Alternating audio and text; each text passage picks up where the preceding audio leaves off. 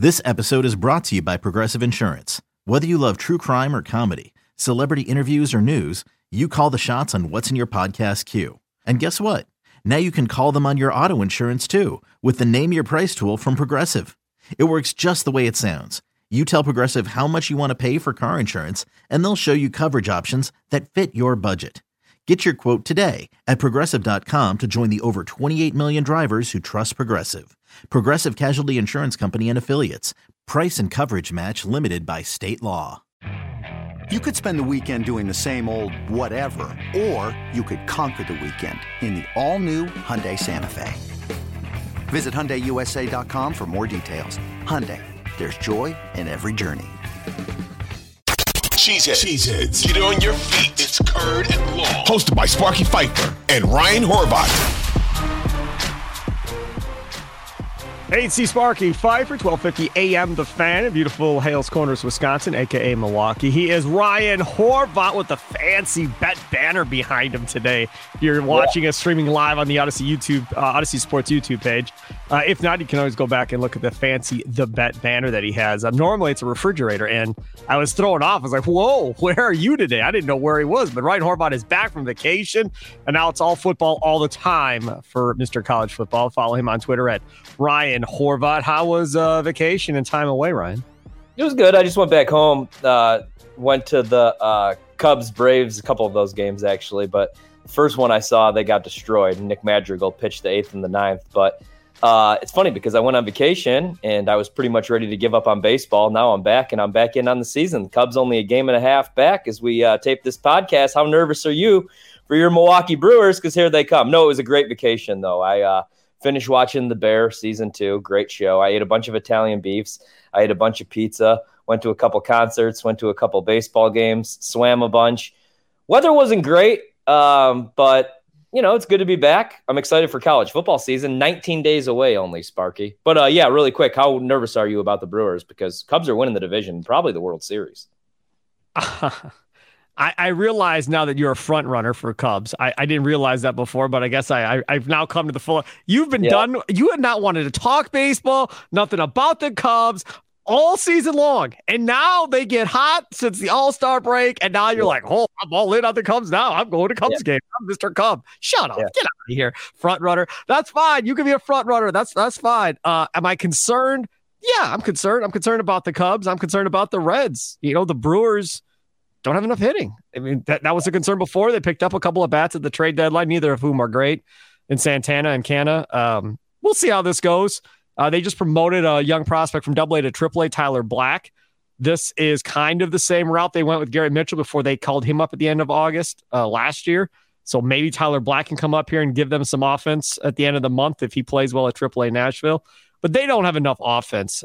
I guess that's my biggest concern. And their starting pitching hasn't been great since the All-Star break either. They're 500, but they haven't played well. So we'll see. No. It's a long way to go. I do know this, that Council's teams normally get going at the right time in September. The one thing that I didn't like with this new schedule was I don't like not facing the Reds the rest of the year. Or they're already done.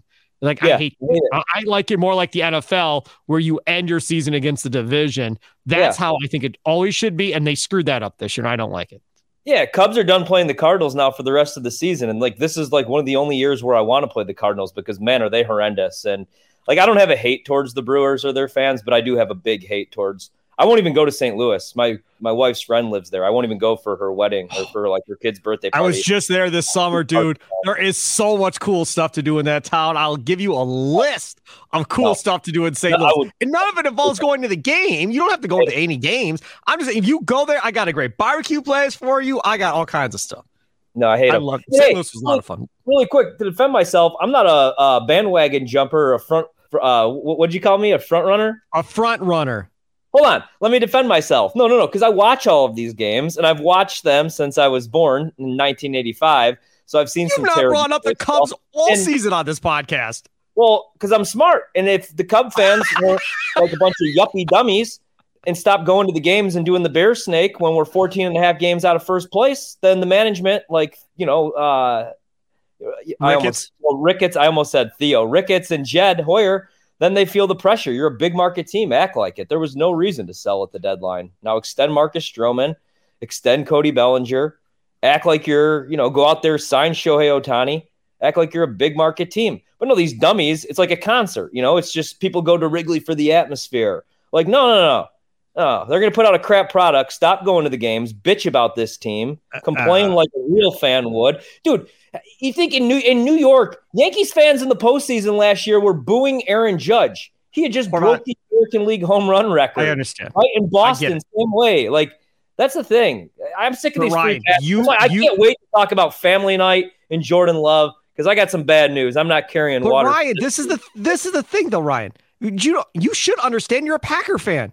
Wrigley's no different than Lambeau. Like, people come for the experience. They don't come for the team necessarily all the time.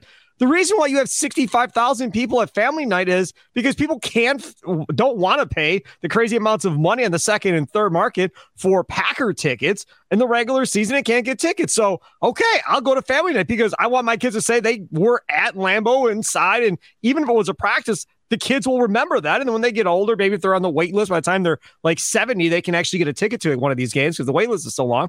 But it's the experience. I guarantee you at Wrigley Field, every time the Cubs play, I bet you there's at least 10 to 15% of those fans are there either for the first time or if it's not the first time, it's second or third time, but they're from out of town coming back.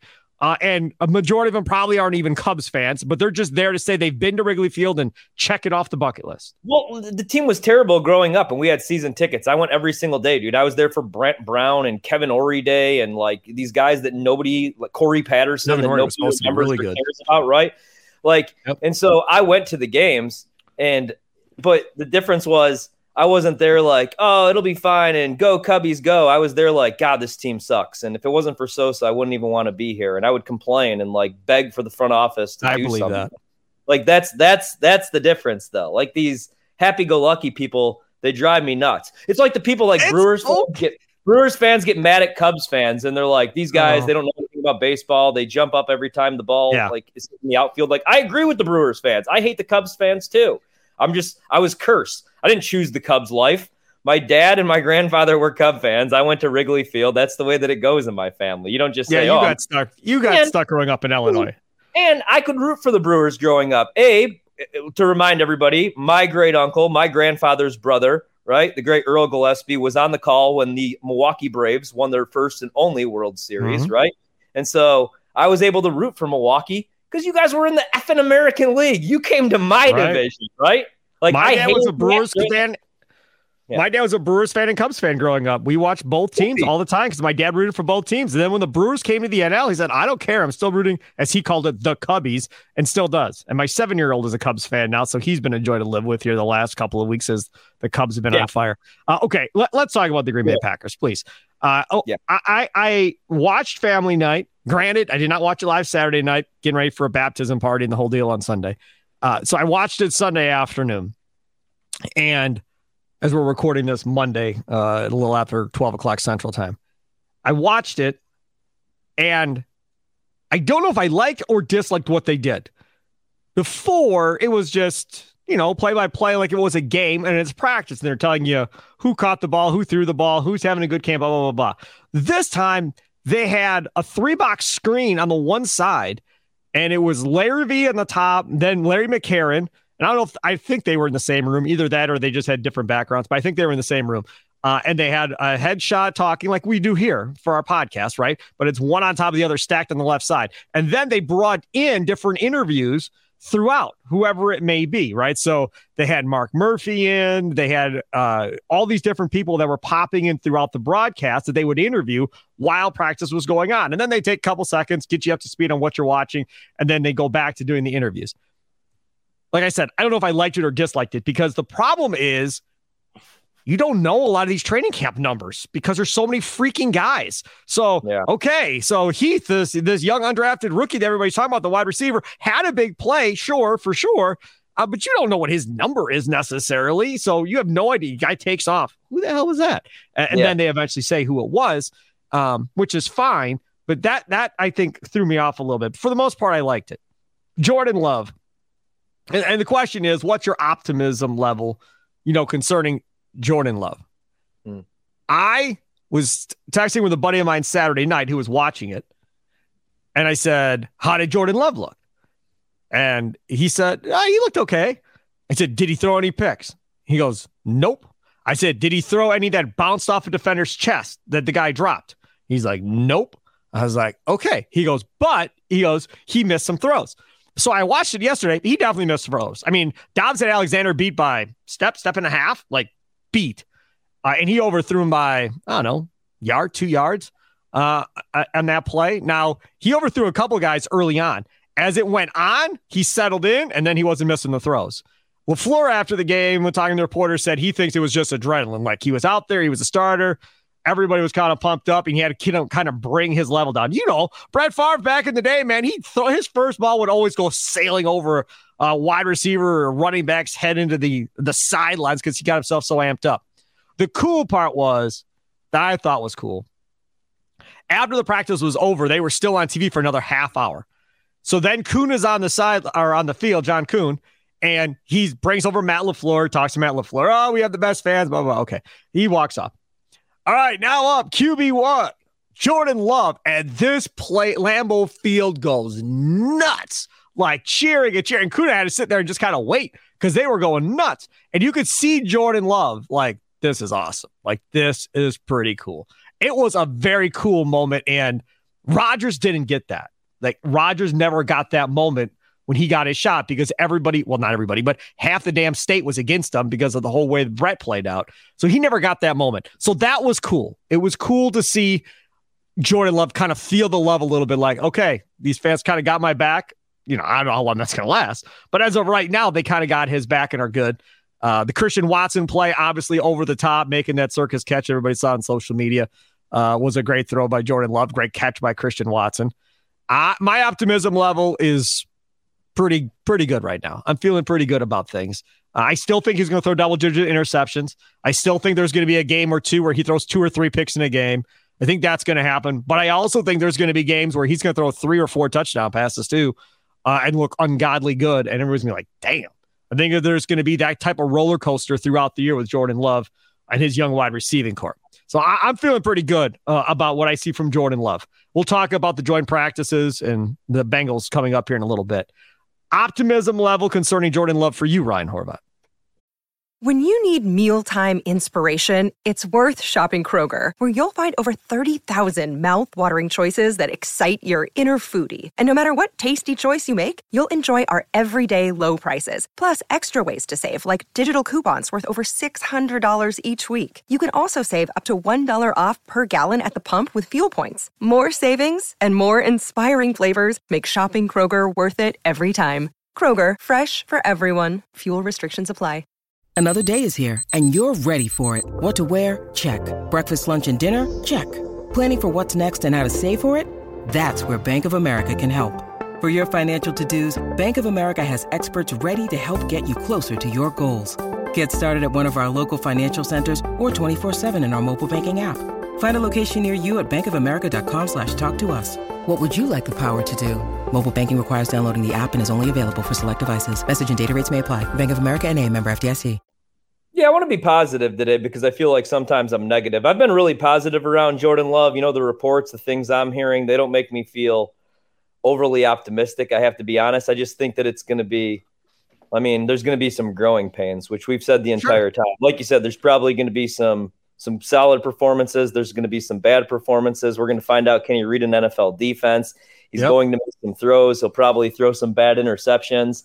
But it's just, like, the nicest thing I could say right now is I think he's the 4th best quarterback in his own division in the NFC North. I like Justin Fields better. I think he's going to have a monster year. I think the Bears are going to be a sleeper team in the NFC North. I continue to say that.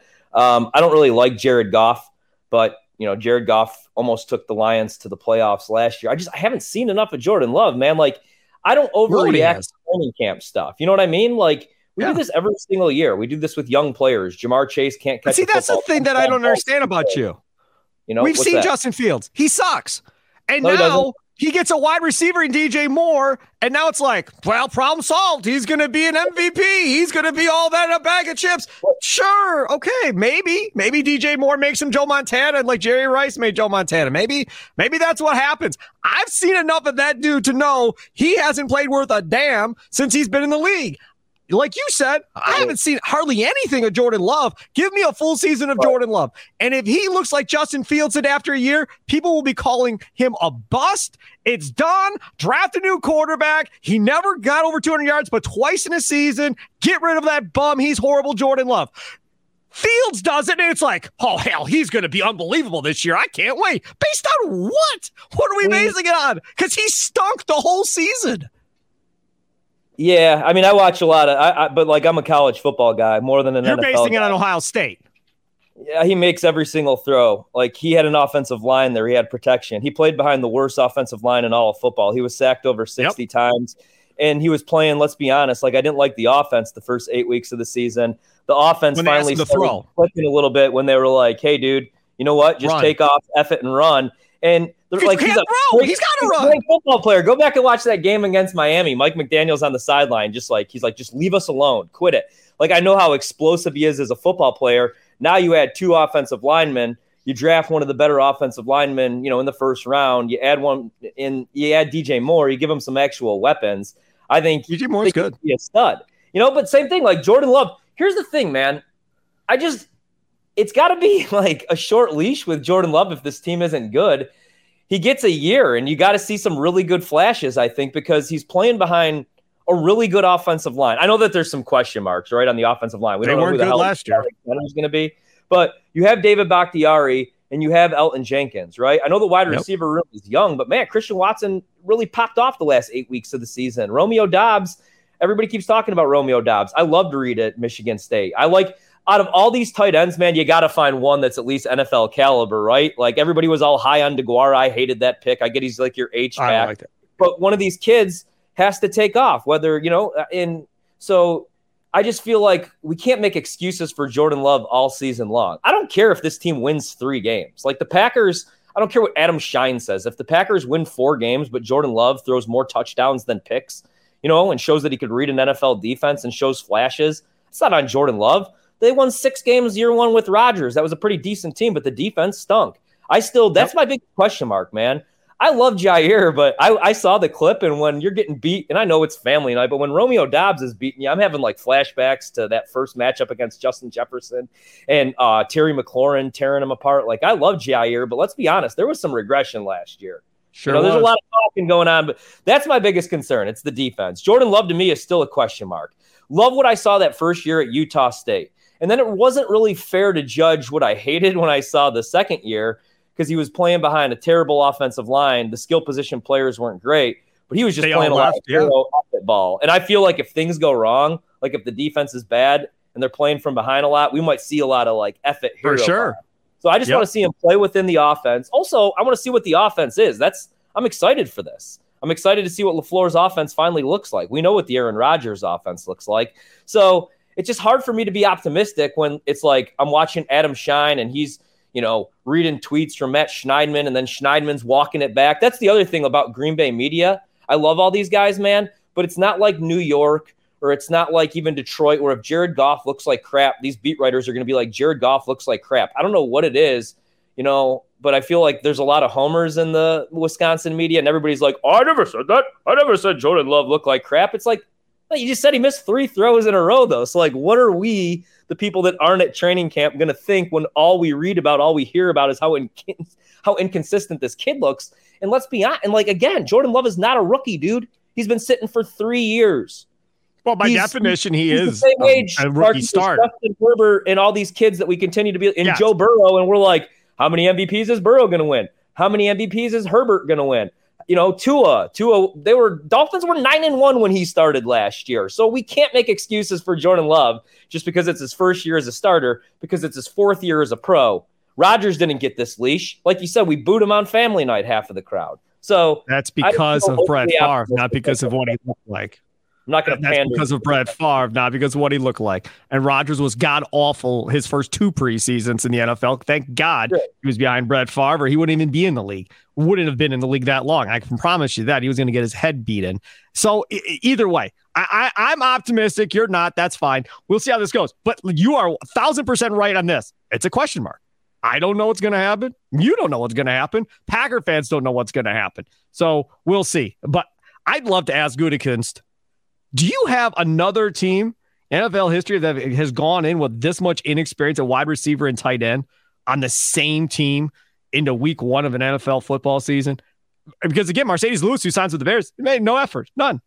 No effort to bring him back whatsoever. No, we're not doing it. We're playing our young guys. Okay. How about a veteran wide receiver? Nope. We're playing our young guys. Just flat out refusing to do anything to help. They don't have a backup quarterback. And then they're going to go in again with Clifford, the rookie quarterback. He's going to be their backup. They cut Danny Etling. Okay. To me, I don't know. Like, if I was Matt LaFleur, I'd be like, I want an extension and I want it now.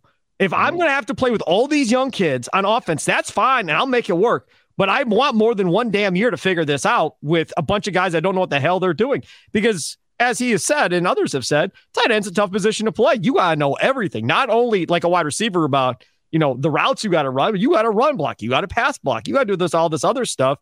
And there's going to be growing pains. There just is. So, I don't know. We'll see. It doesn't feel like Goody's about winning this year. I think Goody's about developing this year, and then next year he wants to see the step in winning.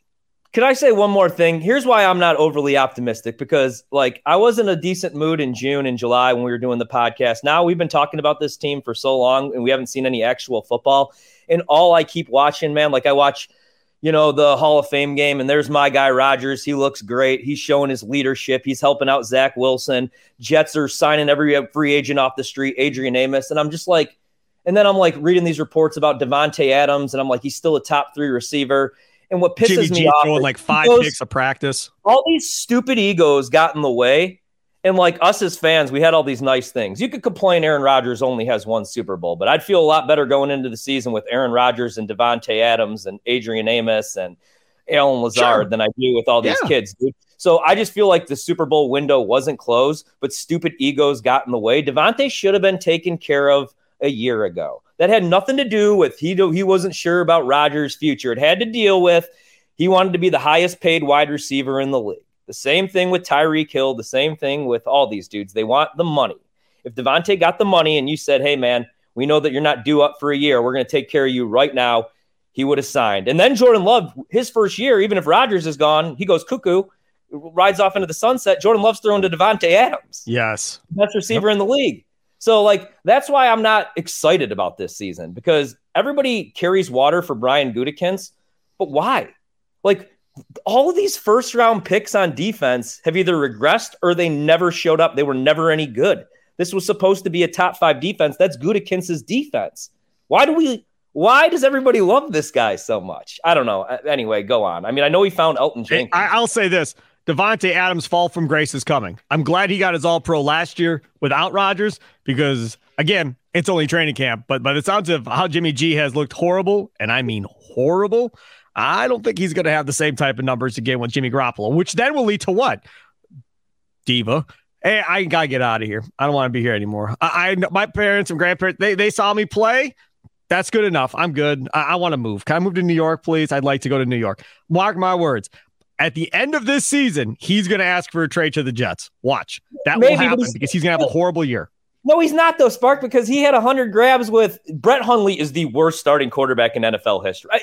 Scott Tolzien was pretty bad. Brett Hundley was really bad. Even if Jimmy G were bad. is coming off an injury and he's terrible, he's going to find a way to get Devontae the ball, or they're going to just put in, you know what I mean? Devontae's the one dude who's produced with bad quarterback play. Anytime Rodgers got hurt, he was the one guy, that was why Jordy wasn't back. Everybody said he lost the step. Well, yeah, he lost the step, but also he was catching ground balls from Brett Hundley his last season in Green Bay, dude.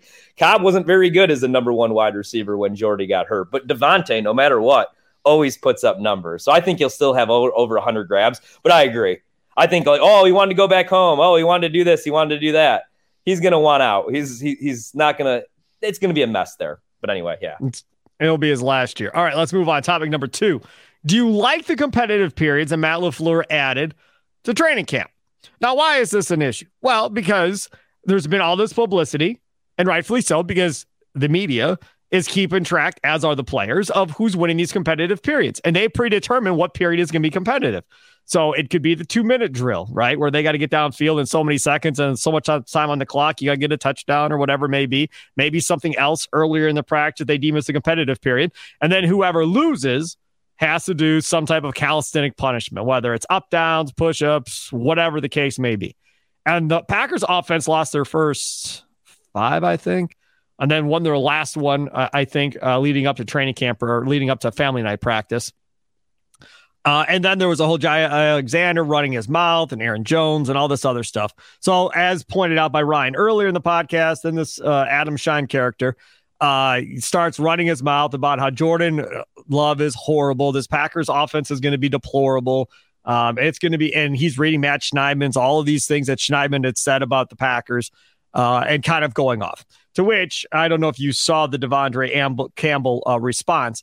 To me, I don't know, man. Like, I don't see any point in giving this dude more love if you're Devondre Campbell, because that's all you did. This dude, Devondre Campbell, retweeted what he said, Adam Schein said, and it got 2,300 reposts, 421 quotes, 18,000 likes, 211 bookmarks because of Devondre Campbell. How many people would have paid attention to this nearly as much if Devondre Campbell wouldn't have jumped on this tweet? But he goes after him and he rips him, referencing Steve Harvey and a whole bunch of other stuff, and rips Adam Schein. If you don't have the competitive periods, none of this is brought to anybody's attention. Nobody really knows what's going on because nobody is following every Packer beat reporter. But when you start doing that type of stuff, and Alexander's going crazy, you're drawing attention. Then you have Jordan Love, who after they lost their 5th straight, pretty much said, this is frustrating. We got to figure this out on offense. I'm sick of losing, blah, blah, blah, blah. So now you got up into his head. Now he's thinking about this whole thing. And I understand competition is something you want to have. The more times you can have competition, the better is the view of coaches. And I get it. They did not do this with Aaron Rodgers. Why? Because Aaron Rodgers is not doing push-ups. Aaron Rodgers is not doing up-downs if his offense loses a period. There was no way. LaFleur said that they did this in Atlanta with Matt Ryan, who was really good at that point when LaFleur was there. They went to the Super Bowl, and they did it back in Atlanta. So he's had this in his back pocket since Atlanta. Never put it in while Rodgers was there. Never brought it up. Never even became a thing. Rodgers is gone. Young team. Now we're going to roll this out and we're going to do this. I'm guessing LaFleur will do this kind of going forward. Do you like the competitive periods that Matt LaFleur has added to training camp practice this year, Ryan? Yeah, I do a lot. I mean, because this is a young team, man. And I mean, a lot of guys, I want to see other guys. I mean, for example, like the safety position. Who the hell are the starting safeties once we get to week 4? I know who the starting safeties are week 1, but are they going to be any good? So I feel like everybody out there is really trying to earn a job. And this is a young team. And also, like, it's like when Brady left New England and now Rodgers has left Green Bay. Like, Belichick was like, oh, this is my team again. You know, and that's what LaFleur, we're finally going to see not only his offense, but him run a team. Because let's be honest, like, especially last year, Aaron Rodgers was the head coach of that team. We're already seeing that in New York, man. That's why Hackett's there. So I like the competitive periods. I know, you worry, obviously, is it going to rattle a young player like a Jordan Love? But what's going to rattle a young player like Jordan Love is when he's thrown to the Wolves week 1 of the NFL season. When he's out there going against the Saints defense early on in the season, a top 5 defense, tough road games. So hell, week 1 against the Bears is going to be tough, man. A huge divisional rival. I know that we've owned them for the last decade plus, right, but this is a different team. So I like it. It's going to show, who's mentally tough, I think. And also it shows I want to see just like toughness from the players and the defense this year. I want to see some toughness from LaFleur. Every time after a big loss, he takes the podium, I feel like he's going to cry. Oh, Aaron Jones didn't get the touches. That's on me. Of course it's on you. You're the one calling the plays. Or it's on Rodgers for, changing the plays at the line of scrimmage. But I just feel like, all the tough losses in the playoffs, the 49ers, every time Green Bay loses, it's because they're soft. They're not physical enough. They're not tough enough. So that's what I want to see, like, this team change, like, especially on the defensive side of the ball. Like, that's always been the story. The Packers have always been talented but soft. So I want to see some toughness. Yep. Maybe that's what this brings here. But I do get like what you're saying with the young player. You know, who knows though? Maybe this is maybe the defense is just really living up to the hype this year, and they're actually the defensive line, from all indications, are playing much better. And McCarron brought it up during family night that TJ Slaton, he feels, has taken that step from year 2 to year 3 and has really taken that next step to being really good. Devontae Wyatt has had a really good training camp to this point as well. Haven't heard as much about Kenny Clark, but we know he moved positions. And then these 2 draft picks they brought in, Walden and Brooks, I believe are the names. They're playing apparently really good too. So we'll see. We'll see how this whole thing goes. Let's move on. Topic number 3. What are you expecting for the Packers-Bengals joint practices this week? You bring up physicality. A lot of times when you have these joint practices, Ryan, you see fights. Yeah, you do. And, you know, I know some guys aren't a fan of the joint practices. I don't mind the joint practices. What I wonder here, though, you know, what you worry about obviously is injury, especially when the intensity picks up. You like it because in training camp, like if you play football, you get so tired. Like, you know, you brought up Jordan Love struggling in these competitive drills. Well, like the defense is seeing the same offensive looks. He's seeing the same defensive looks. There's so much familiarity. And I get that you don't want to show too much to your opponent here. But it is, you know, an AFC opponent. And so it's just good to get out there and hit different guys rather than David Bakhtiari and Kenny Clark going out there and battling every single day and hitting each other. Now you get to go out there and hit somebody from an opposing team. I think it's really good. I think it builds chemistry. You know, even if there are those fights out there, it's you rallying with your teammates going at it against another team.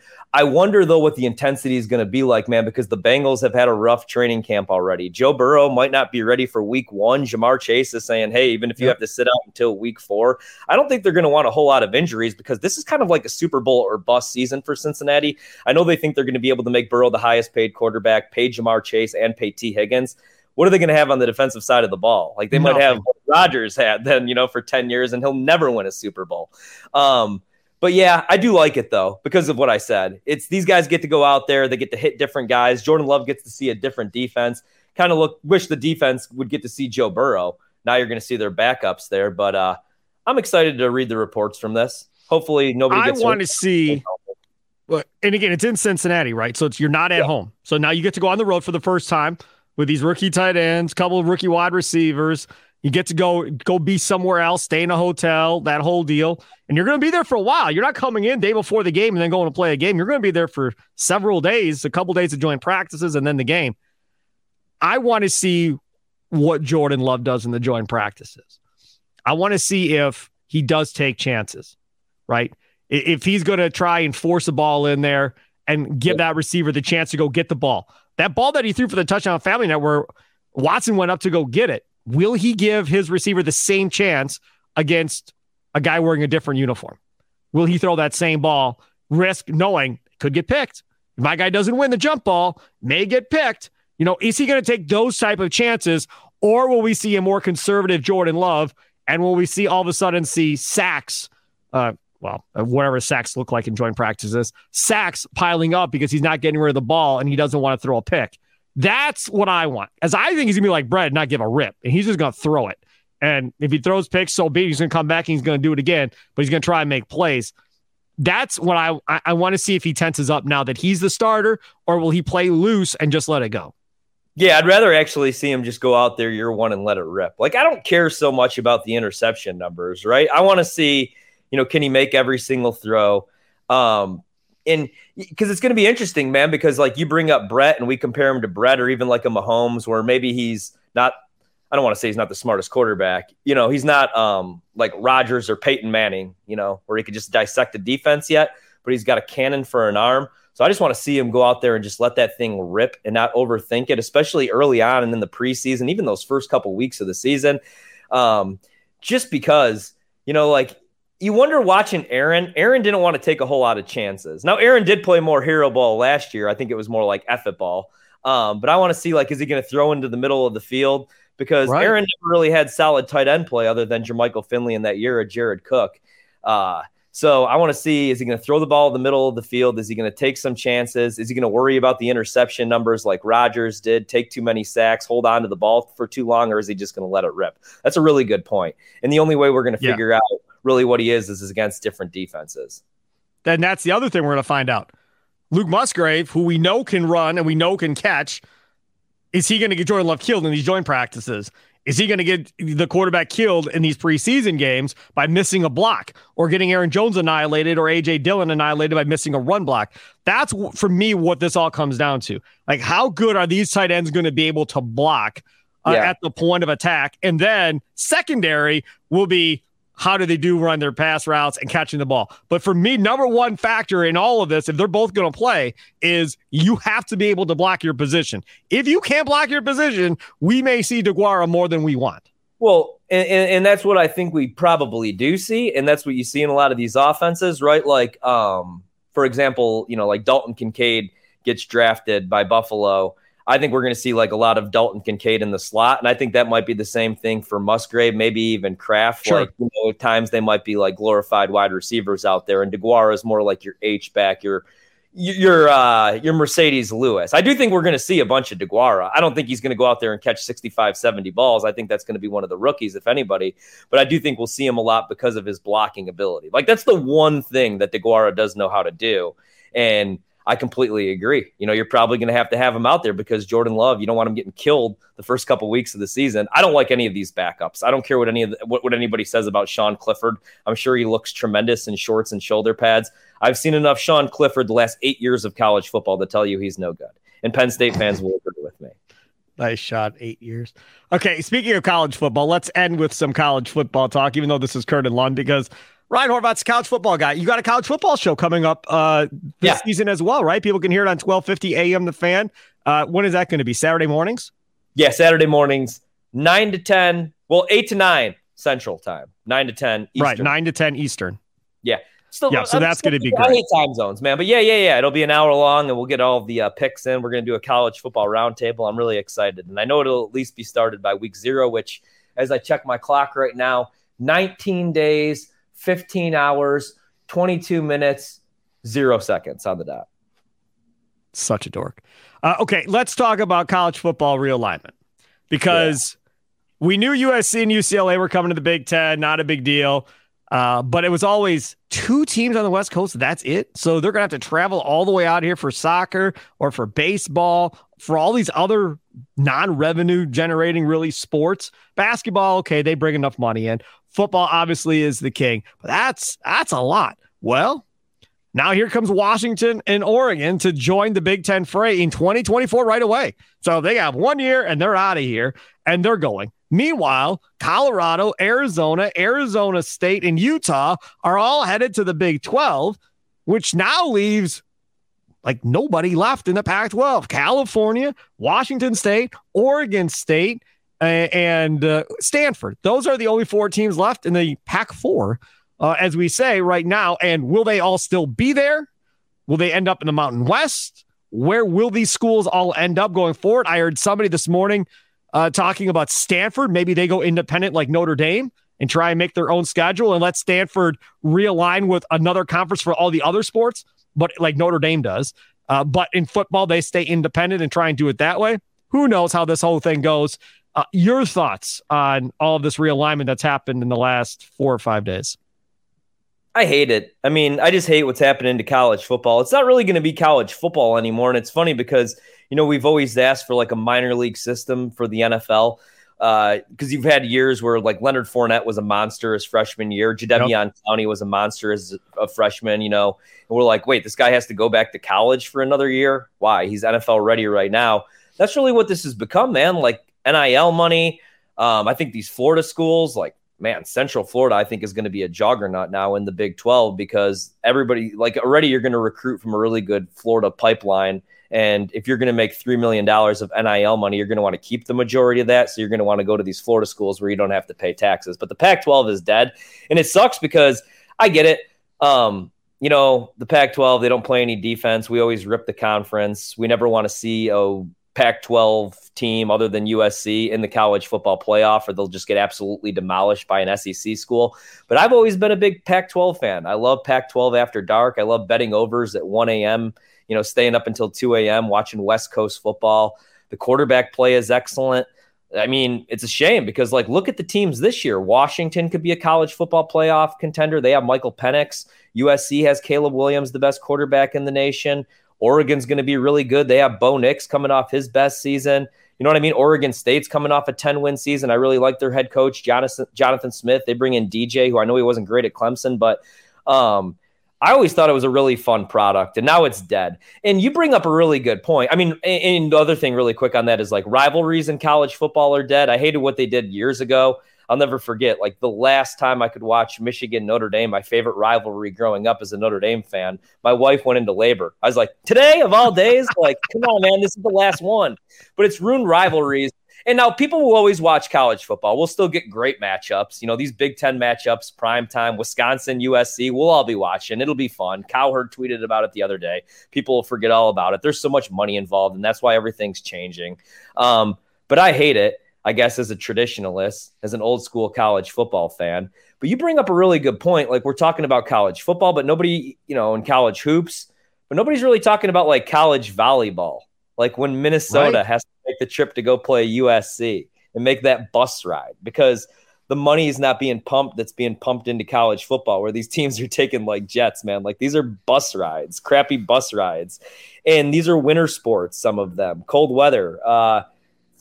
Weird. I don't love it, but I knew this is where it was heading because of money. But I personally don't like it. Do you?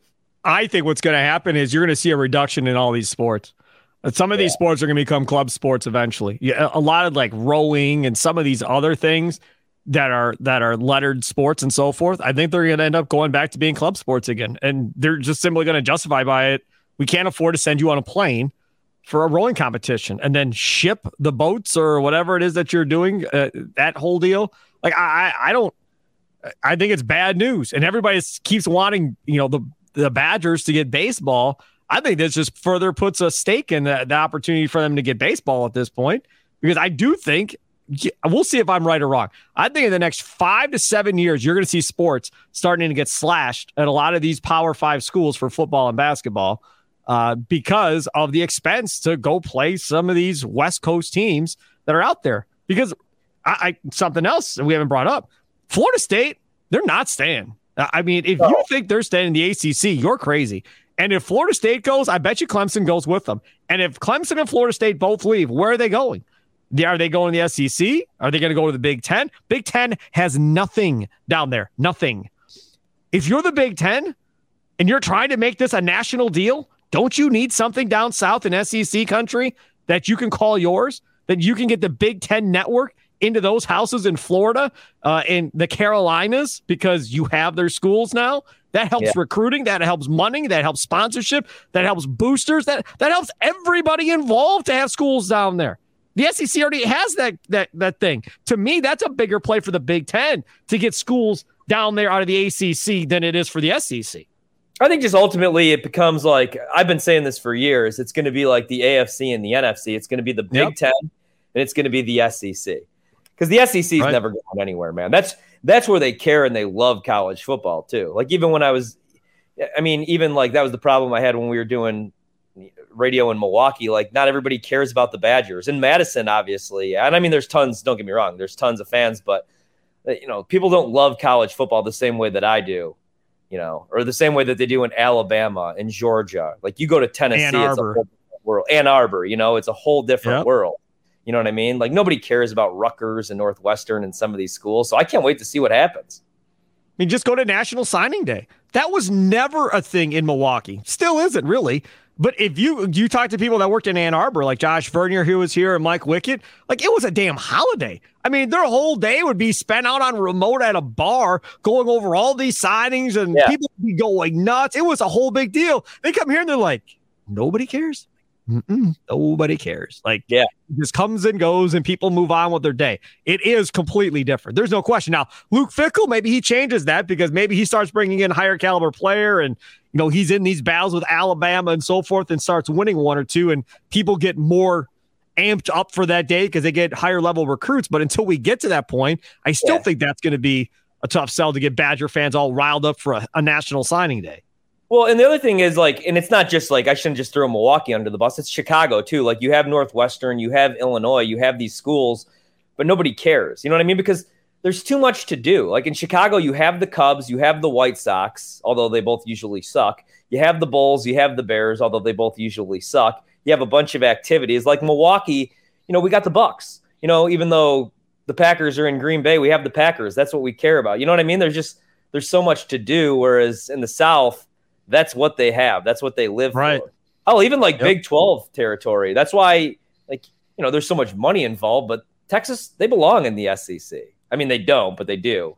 It's going to be so weird, though. Everything is literally going to change. We're going to be telling Ryan, ask me this. Now, put aside that it's a complete disaster at Northwestern right now with all the stuff. Put that aside. How can they possibly look at what's coming into this conference and go, oh, yeah, we'll compete? How? How are they? I'm serious. Like, if I'm Northwestern, why am I staying in this? I mean, I'm staying because of geographics, but now I got to fly all the way out to the damn West Coast. So now, does it really matter what conference? To me, there are certain schools that are just screwed in this whole deal. And Northwestern is one of them. They went from not having a lot of chance, even though they had a good head coach who apparently was doing a bunch of bad things. But with Fitzgerald, they had a chance. They'd go to an occasional bowl game. They might even get to a Rose Bowl, and you had a chance. Now, and they have no chance once this whole thing comes together. None. It's like it's over before it starts. How are they going to compete recruiting against they already struggled, right? Like the thing about Pat Fitzgerald, it turns out he's not a great guy, was doing some bad stuff, but he could coach the talent that he was given, right? Because how are they going to compete with their academic standings going out there and recruiting now, dude, against USC and against Oregon? It was already hard enough to keep these kids in the Chicagoland area. Like Illinois has this same issue, and they don't have the same academic standards, right? And they can't recruit the same kids because kids want to get out of Chicago. Kids want to go and play in the ACC or in the SEC. But now with their academic standings, like you said, they're going to stand no chance, and they're not going to be able to go out there and recruit against Michigan, Ohio State, Iowa. If you're in if you're in the Joliet, Lake Lawn, Lamont, Bolingbrook area, you don't want to go and play in Champaign or for Northwestern, even if you have the grades. You'll go play in California. I know Stanford, it's been a mess there, but you'll go anywhere else. You're not going to want to go to any of these schools. So, teams like Northwestern, screwed. Rutgers, screwed. How's Rutgers going to compete in the Big Ten? They already couldn't compete in the Big Ten. Maryland could barely compete in the Big Ten. And now you're adding all these powerhouses. You're going to have Lincoln Riley going out there and recruiting. What's going to be really interesting is to see what happens with Ohio State. Ohio State's always going to be able to recruit, obviously, but what they've always been able to do is get all this talent and then beat up on all these teams from the Midwest, the Iowas, the Minnesotas, the Michigans, even, you know what I mean? Now, let's see if Ryan Day is going to be able to do the same thing against the Lincoln Rileys. And, this is my thing. I don't think Lincoln Riley is long for college football.